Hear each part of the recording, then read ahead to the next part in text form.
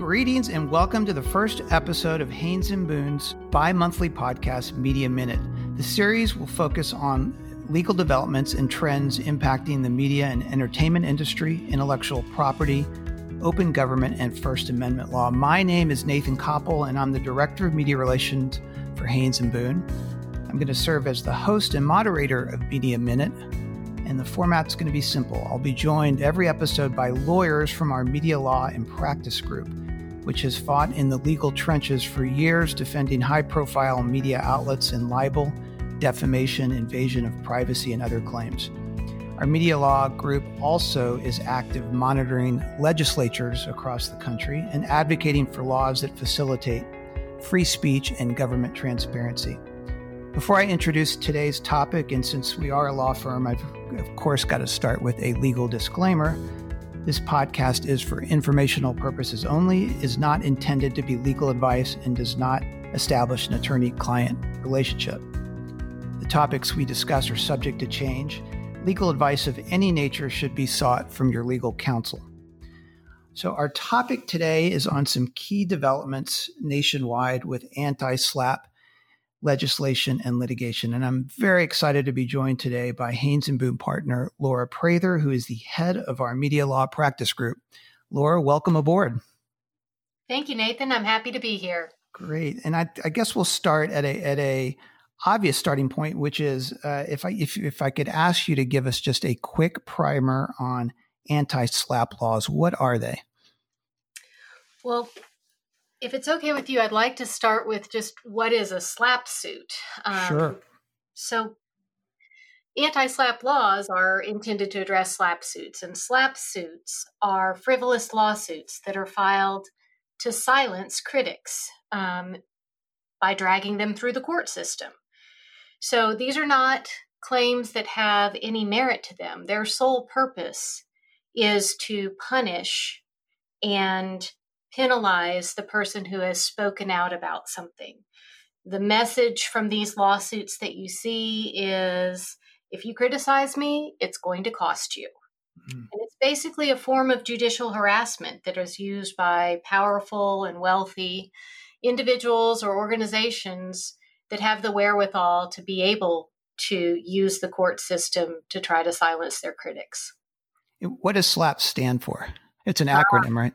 It is. Thank you. I should have started with that. SLAPP stands for Strategic Lawsuit Against Public Participation. Back in the mid-90s, there were two law professors from the University of Denver, George Pring and Penelope Canaan, who coined this term and who studied the increase in suits that were being brought against people to try to deprive them of exercising their constitutional rights. And they're the ones that coined the term. And what we've seen is with the rise of the internet, there has also been an exponential rise in the number of SLAPP lawsuits. And so what do anti-SLAPP regulations, I don't know if you can give me just a general sense of what are the typical boundaries of an anti-SLAPP law? So because these lawsuits have become more and more commonplace, and it does have to do with the rise in the internet, everybody can be a publisher now. And so what has happened is state legislatures have seen this. They've been alerted to the concern of this misuse of the judicial system. And so they have started to enact laws that basically allow the court at the beginning of the case to ferret out these meritless claims. And there's three really important parts to an anti-SLAPP statute to give it teeth and to make it have a true impact.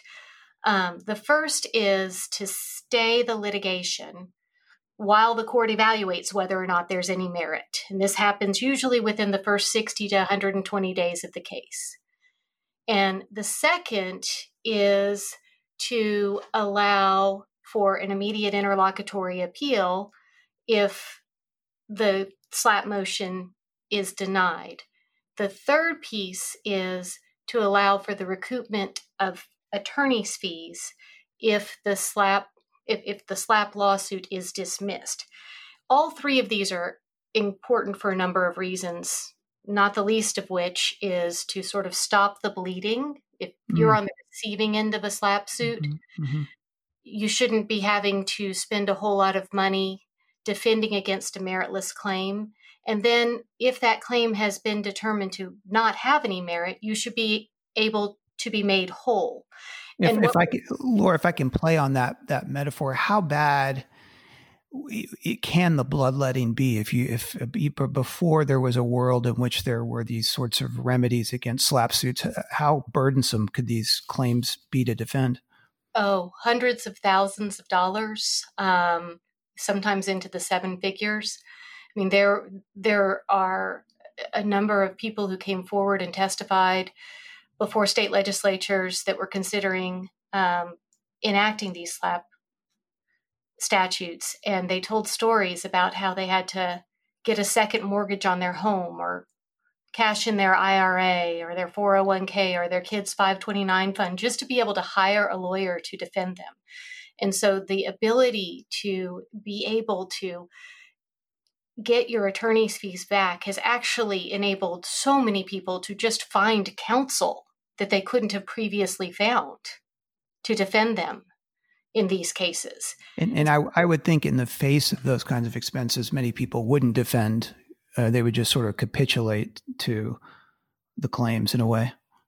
Exactly. I mean, what this has done is it's sort of leveled the playing field so that people aren't just sued into silence, which is what was happening before. How many states now have anti-SLAPP protections in place? Right now, 32 states, plus the District of Columbia, plus the Territory of Guam, all have SLAPP statutes, and they're varying levels of protection. I can tell you the ones that were passed in the early days, like the mid to late 90s, some of them are very broad, some of them are very narrow, but what we've seen is the appetite for state legislatures has definitely turned in the last decade toward adopting much broader SLAPP protections. And have you indeed, as you put it, has the playing field, do you feel like, been leveled in the wake of all these reforms?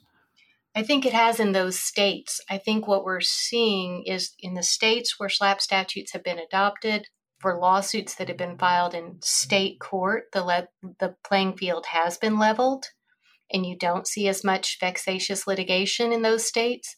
What we're seeing more of now, Nathan, is forum shopping, right? So people trying to avoid having a SLAPP law apply and filing in states where there isn't SLAPP protection, or in federal court, and we can talk about this later, but in federal court where the protection is questionable. So the anti-SLAPP battle has not yet been won completely, I guess. Absolutely. I think that's an accurate statement. Well, let me turn to ask you about some recent developments in the anti-SLAPP movement, and starting with the Uniform Law Commission's approval of the Uniform Public Expression Act. Can you please tell me about the commission and why that new law is so important? Sure. So the Uniform Law Commission is made up of commissioners from, and commissioners are lawyers. They're lawyers that were appointed by state governors or state Supreme Courts. They're all selected in various ways, but they serve on the Uniform Law Commission representing their state, or Puerto Rico is also a member of the Uniform Law Commission. And it's really a remarkable group of incredibly brilliant lawyers from all different practice areas that come together and try to determine when there is a need for a model law. So, for instance, they're who brought us the UCC, the Uniform Commercial Code, which has been passed in all 50 states. And they don't just do this on a whim. They do a study committee to decide if they want to form a committee to consider adopting a model law. And then if they do, then they create a committee to formulate the language for the model law. And that is a 2-year process. And so the Uniform Law Commission just completed that 2-year process in July and adopted a uniform anti-SLAPP act entitled the Uniform Public Expression Act. In what impact would first? Let me ask you what the gist of that act. What does it say? So the act is patterned after, again, a very broad protection of free speech and petitioning rights. And it says that essentially the court needs to evaluate in the first instance whether there's merit to the case. The case is stayed during the pendency of that determination. And then it has all the things that we talked about. It has the right to an interlocutory appeal. It has the recoupment of attorney's fees language. And the significance of this is that it is a model that state legislatures can use, those states that don't have SLAPP statutes already on the books, or those states that have very narrow SLAPP statutes that want to broaden the reach. Here is basically a template that experts throughout the nation have agreed is at least a model to start the discussion. Do you think that activity is already in place, Laura? Are states with this new act in place taking a look at it and proposing legislation that would be modeled on this? This was just passed in July 15th. And so what happens next is an enacting committee is appointed by the Uniform Law Commission. And the members of that enacting committee then go to the various state legislatures and try to incorporate proposed legislation in those states and move it forward that way. And so I think what we will see is come January, when state legislatures reconvene, I think you'll see a number of bills proposed that are modeled after this act. I want to ask you about New York. I know that's such an important jurisdiction for media organizations, and I understand that there's been a good bit of legislative activity there. Can you please update me on what's going on in the Empire State? Sure. So this past year, it is a fascinating time to be involved with anti-SLAPP legislation. Just in the year of 2020, we had 8 different state legislatures looking at enacting or broadening their SLAPP statutes. One of them was New York. And New York this is not a novel issue for New York. The legislature there has been looking at this issue for almost a decade. And this year, finally, they did pass a bill that does substantially broaden their SLAPP protections in that state. Now, the bill is still waiting to be signed by the governor. But previously, I had mentioned to you that some of these states had narrow laws. Previously, New York had a very narrow law only protecting people's right to speak in a public proceeding involving real estate.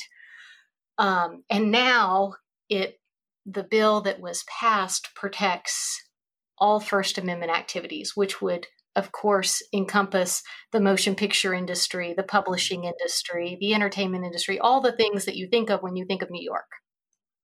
Yeah, that is incredibly narrow, that it applied only to real estate. You had mentioned some other states similarly are looking to expand their anti-SLAPP protection or even implement new laws. What are some of the other states that are going down that road?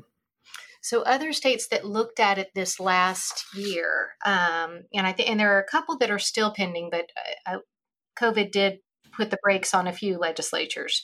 But Ohio, Iowa, Maryland, Pennsylvania, Virginia, those are all other states that were either looking at adopting for the first time or expanding the reach of their existing SLAPP statutes.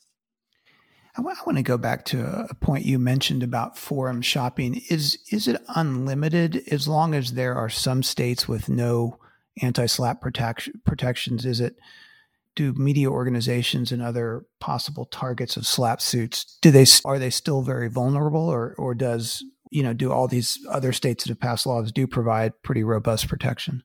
It's an interesting question, because if the plaintiff can assert a claim where there is jurisdiction over a publisher in a state where there's not SLAPP protection, then what's going to happen is there's going to be a fight in the court about what substantive law applies. So, for instance, there's a case that is being fought in California right now involving Stephanie Clifford or Stormy Daniels and Donald Trump. And in that case, Texas law applies. It is pending in California, but Texas law applies. And so it really, even though somebody can file a lawsuit in a jurisdiction where there may not be a SLAPP statute, that doesn't mean that they might not still have SLAPP protection, because it depends on what substantive law applies. I see. Is there a federal anti-SLAPP law? That's the bigger problem. So what we've seen over the last decade is we have seen at least 10 different states pass very broad anti-SLAPP laws. Every place from Texas to DC to now New York, Colorado, and more. But there is no federal law. There's no protection under federal law. There have been a number of bills filed.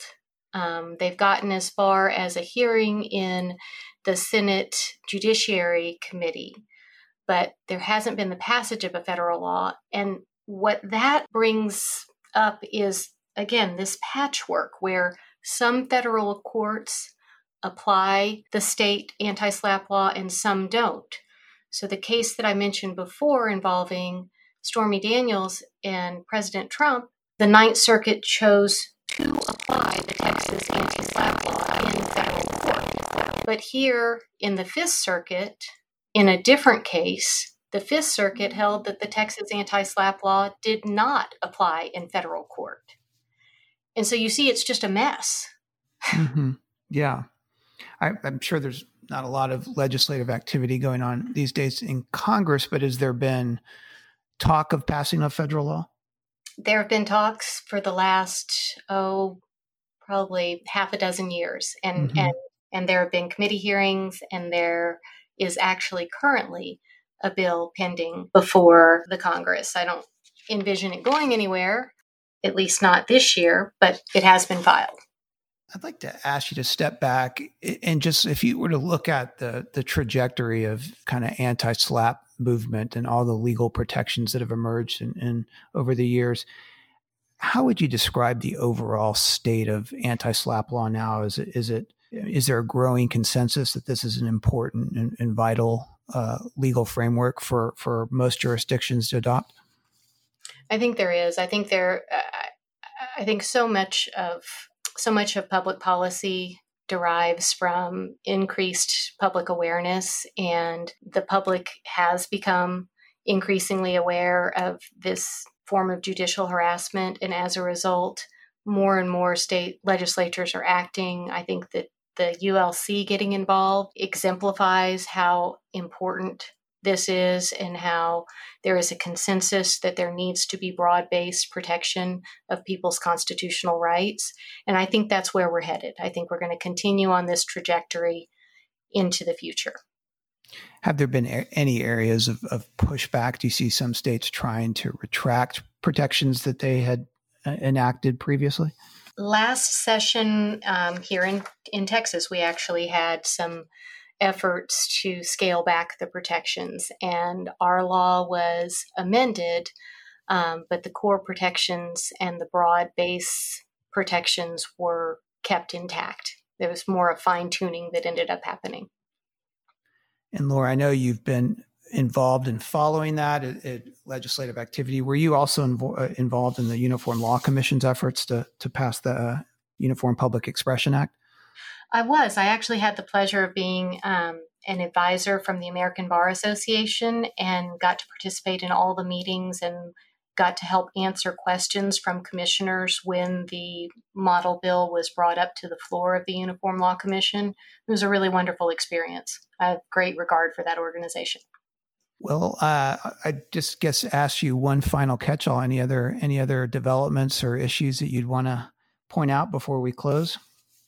I think that the main thing to remember is that if you have the opportunity to get involved in this discussion and the opportunity to make your state lawmakers aware of this problem. If there's not a state SLAPP statute in place, you should do so and use the Uniform Law Commission's model as a starting place.